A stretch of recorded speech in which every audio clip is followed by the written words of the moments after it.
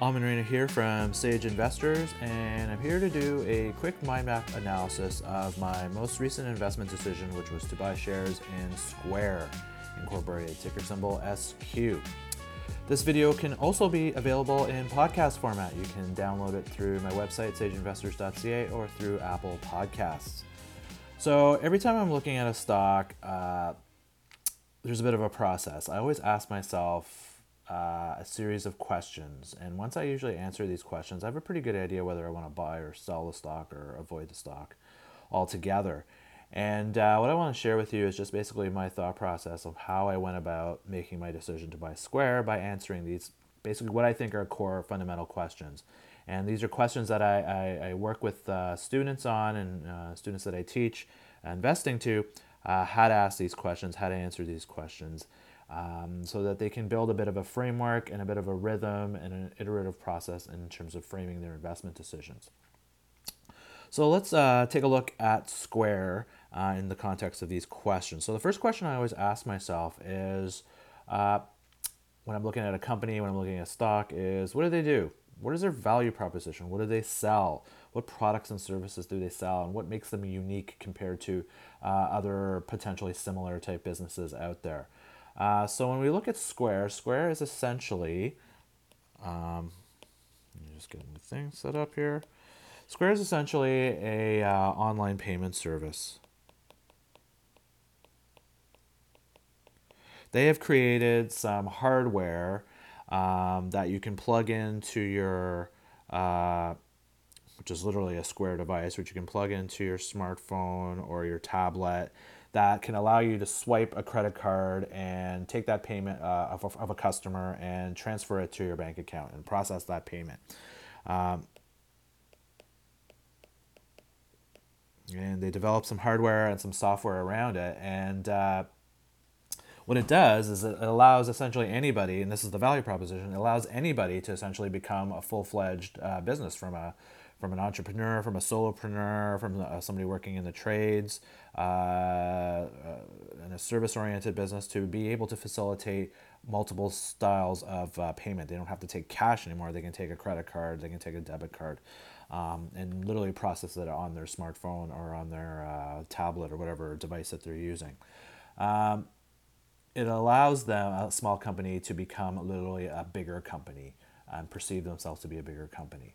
What they've done, and that was how Square initially started, but they've kind of evolved quite a bit into developing some various different kinds of online payment ecosystems. They are more focused now on, they've developed a suite of tools, of online tools that deal with payments, but also dealing with installment payments, processing installments,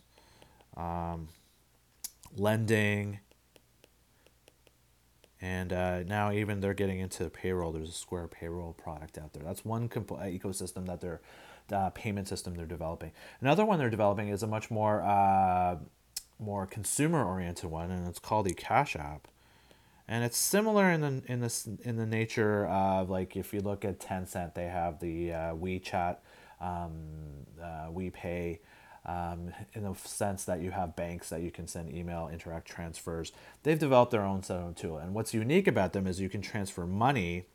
You can transfer money, but you can also transfer Bitcoin, and we'll talk about that in a little bit better. It's a very popular app. It's actually one of their apps. It's one of the top 20 most downloaded apps. If you go in the Apple Store, Apple App Store, it's an extremely popular app, and it's getting, and I'll get into some of the numbers a little bit behind it. So that's what they do. They're an online payment processing organization. Who do they compete with?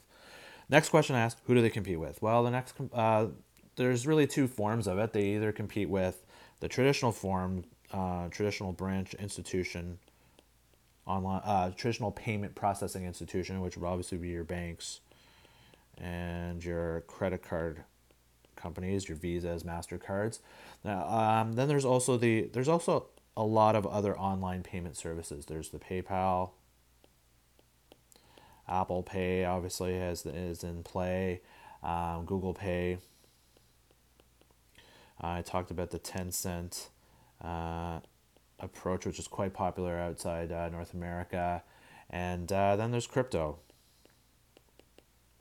So it's a very, very dominant, very, very competitive marketplace for online payments. There's various avenues you have to process payments, to send payments now.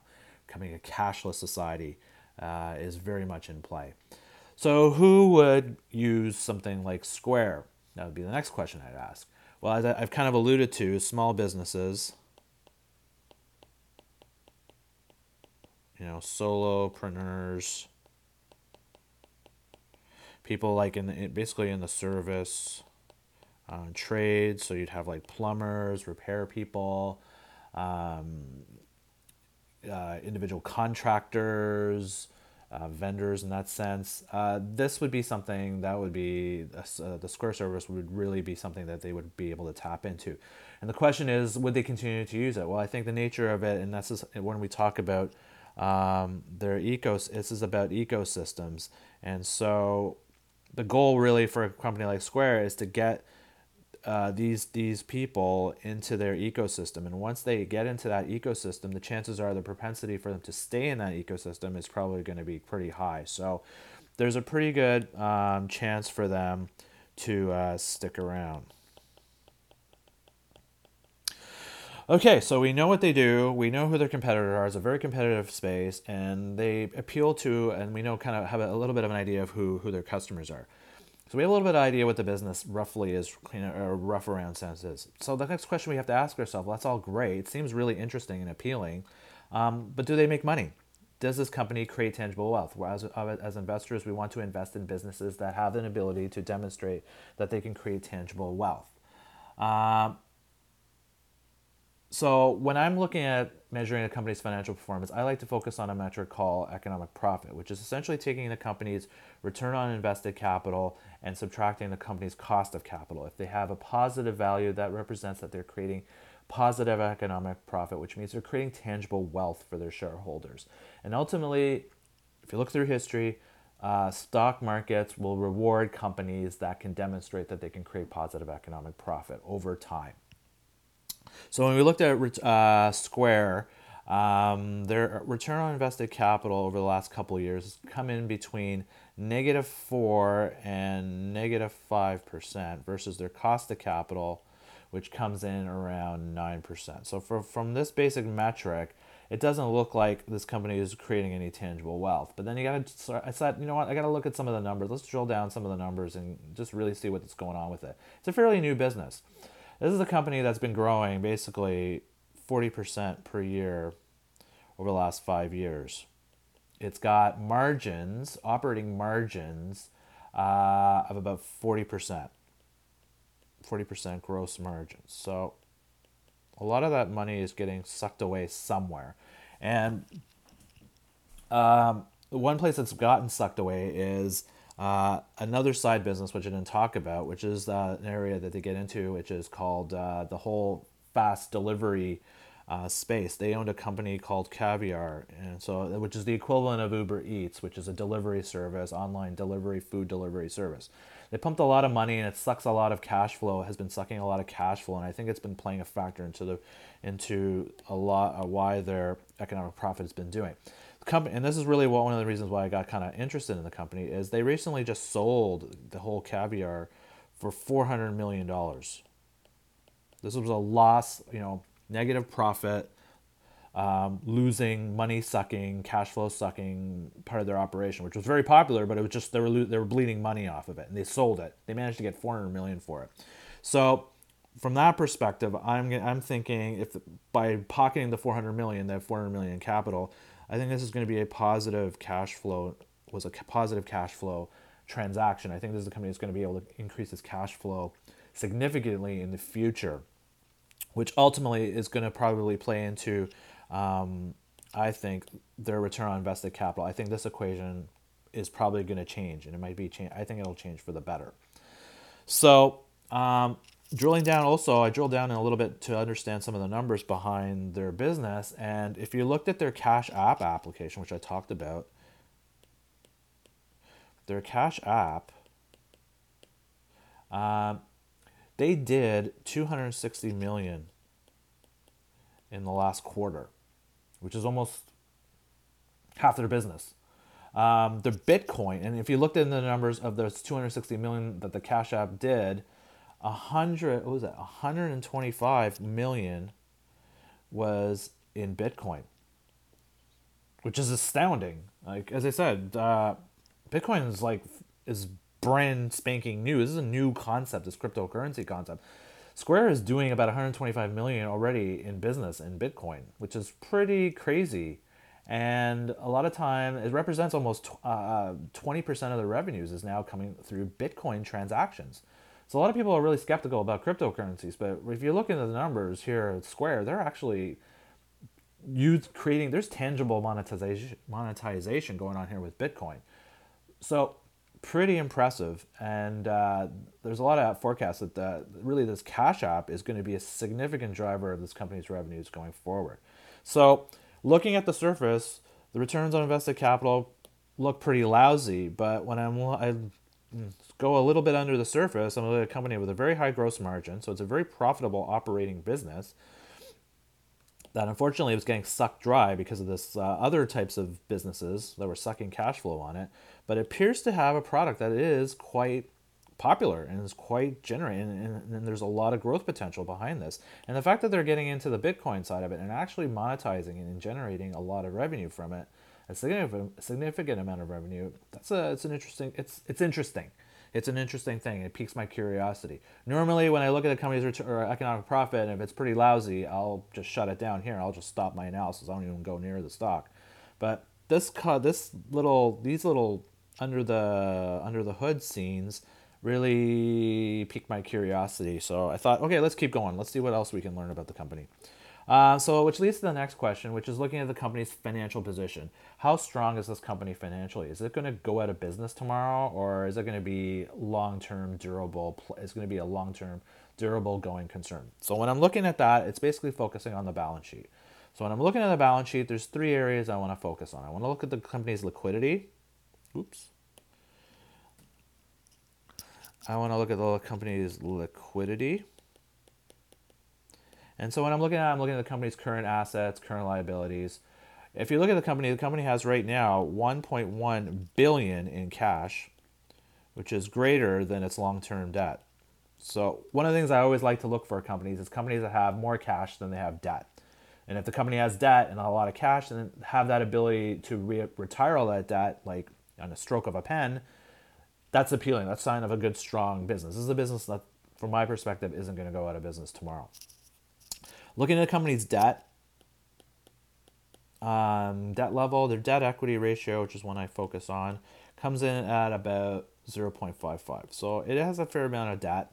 It's about, it's got amount for a tech company. Usually tech companies historically don't carry a lot of debt, but we've been in a world with low, uber low interest rates. So more and more companies tech companies are taking on more debt.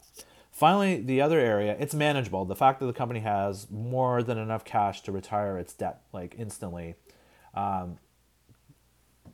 it's okay. I can live with a debt equity of about 0.55. I can live with that. The final area that I want to focus on with the balance sheet is the quality of the company's assets, in terms of the percentage of assets that are goodwill, intangible type assets versus the total amount. So for Square, it's about 10%. They have about 10% goodwill / intangible assets. So it's very manageable, very low. And so it tells me the quality of the company's assets are very high. This is a very financially strong, appears to be a very financially strong business. So that's all nice and good. Seems to be a financially strong company. There's a lot of revenue growth potential here with the company. But then we have to start looking at the other side of the equation. So far, the story looks interesting. But then we have to start looking at the other side of the equation, which is what could take this company down? What are the risks that Square could be facing? So there's quite a few here that make Square a bit. There's a lot of clouds out there that the company has to deal with. So one of them is the fact of the matter is they have a part-time CEO.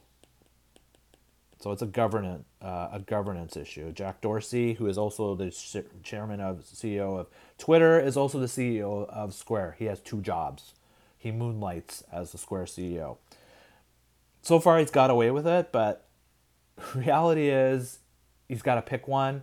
And from a governance perspective, there needs to be better oversight. So to me, that is a bit of a risk. He's been able to get away with it so far, but um, it's a risk. The other side of it potentially is obviously what the thing is going on right now is all the trade war trash talking. If the trade war starts impacting the economy, the U.S. economy specifically, then there's a potential for revenues to fall. If you looked at Square at its original business model, which was that little Square thing, processing payments, plugging into your smartphone, yeah, this could be a potential risk. But the nature of the company, though, is, as I said, they're really branching out in terms of building out ecosystems. And the whole payment processing ecosystem is one, but then they have this whole consumer-oriented process payment transfer system, which appears to be doing really, really well in just out of the gate. Could potentially, I think, could potentially mitigate mitigate some of that impacts if the economy were to go into a recession. That being said, there's actually a perverse impact that could actually help Square is if people start losing their jobs and becoming unemployed, there's more propensity for people to take on more self-employment. People start operating their own businesses.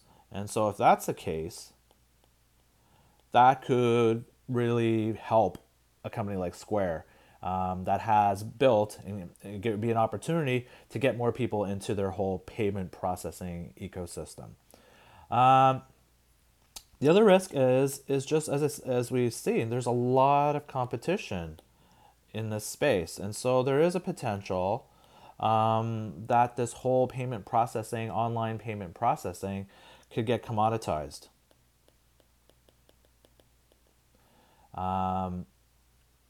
Is there enough there for a company like Square to play in? Is the pie big enough? Is this company big enough? Or is this company might at some point be ripe to be taken over? And I think one of the reasons in terms of mitigating this risk, I think this has been why Square has now sort of pivoted to the consumer side. And I think this whole Cash App concept, I think, is really an attempt to kind of pivot themselves away and have that bigger exposure to the market, to the consumer market, to broaden their moat. So there are risks with this company. You know, it's a really interesting model that they've got going, but there are risks, and there are probably severe risks. And I think part of the reason they're basically risks. So it leads ultimately to the final question you have to ask is: we can do all this work, we've gone through this whole process, this exercise, but at the end of the day, as investors, is this stock cheap? Is this a good stock that we even want to get into right now? Or is this something we may want to wait down the road? So, as I said, one of the reasons I got interested in Square was the stock, which was trading in the 90s, has now gone down to the low 60s. So it's taken quite a hit. If you look at the from a company's relative value if you look at the company's relative valuation. If you look at, for example, if you're looking at it from a price to sales, the stock is trading at about 6 times versus the industry, which is trading at about 2 times. So on a relative basis, this is a pretty pricey stock.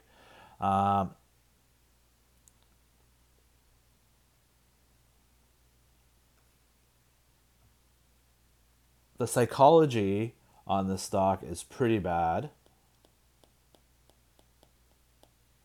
And it's pretty out of favor. There's not really much to like about it on a valuation basis. It looks pretty expensive on a relative valuation perspective, on a discounted perspective, discounted cash flow perspective, it's looking pretty lousy too. But I think the fact of the matter is, because of this Caviar albatross that's been kind of hanging on the company, it's been hard for the company to generate meaningful cash flow and meaningful returns on capital. But I think now, with the Caviar out of the picture, that albatross being removed, there's a potential for the company now to start generating much more meaningful future cash flow, free cash flow. The fact of the matter is, the business model, especially on the Cash App thing, is starting to is very, very cash flow positive. There's a lot of potential here for this stock to at least back up to like another 20-25% upside on it. So when I look at it, you've got a high margin business, very popular tools, strong financial exposure, financially very strong, very high levels of cash versus debt, low goodwill, intangible assets. It's pivoting now to broaden its customer base. It's trying to build these ecosystems that are going to bring in very distinct type of customers. I've put all these things together, and then at the end of the day, it might be big enough. Potentially, this company could get taken over, which could then provide an increased valuation.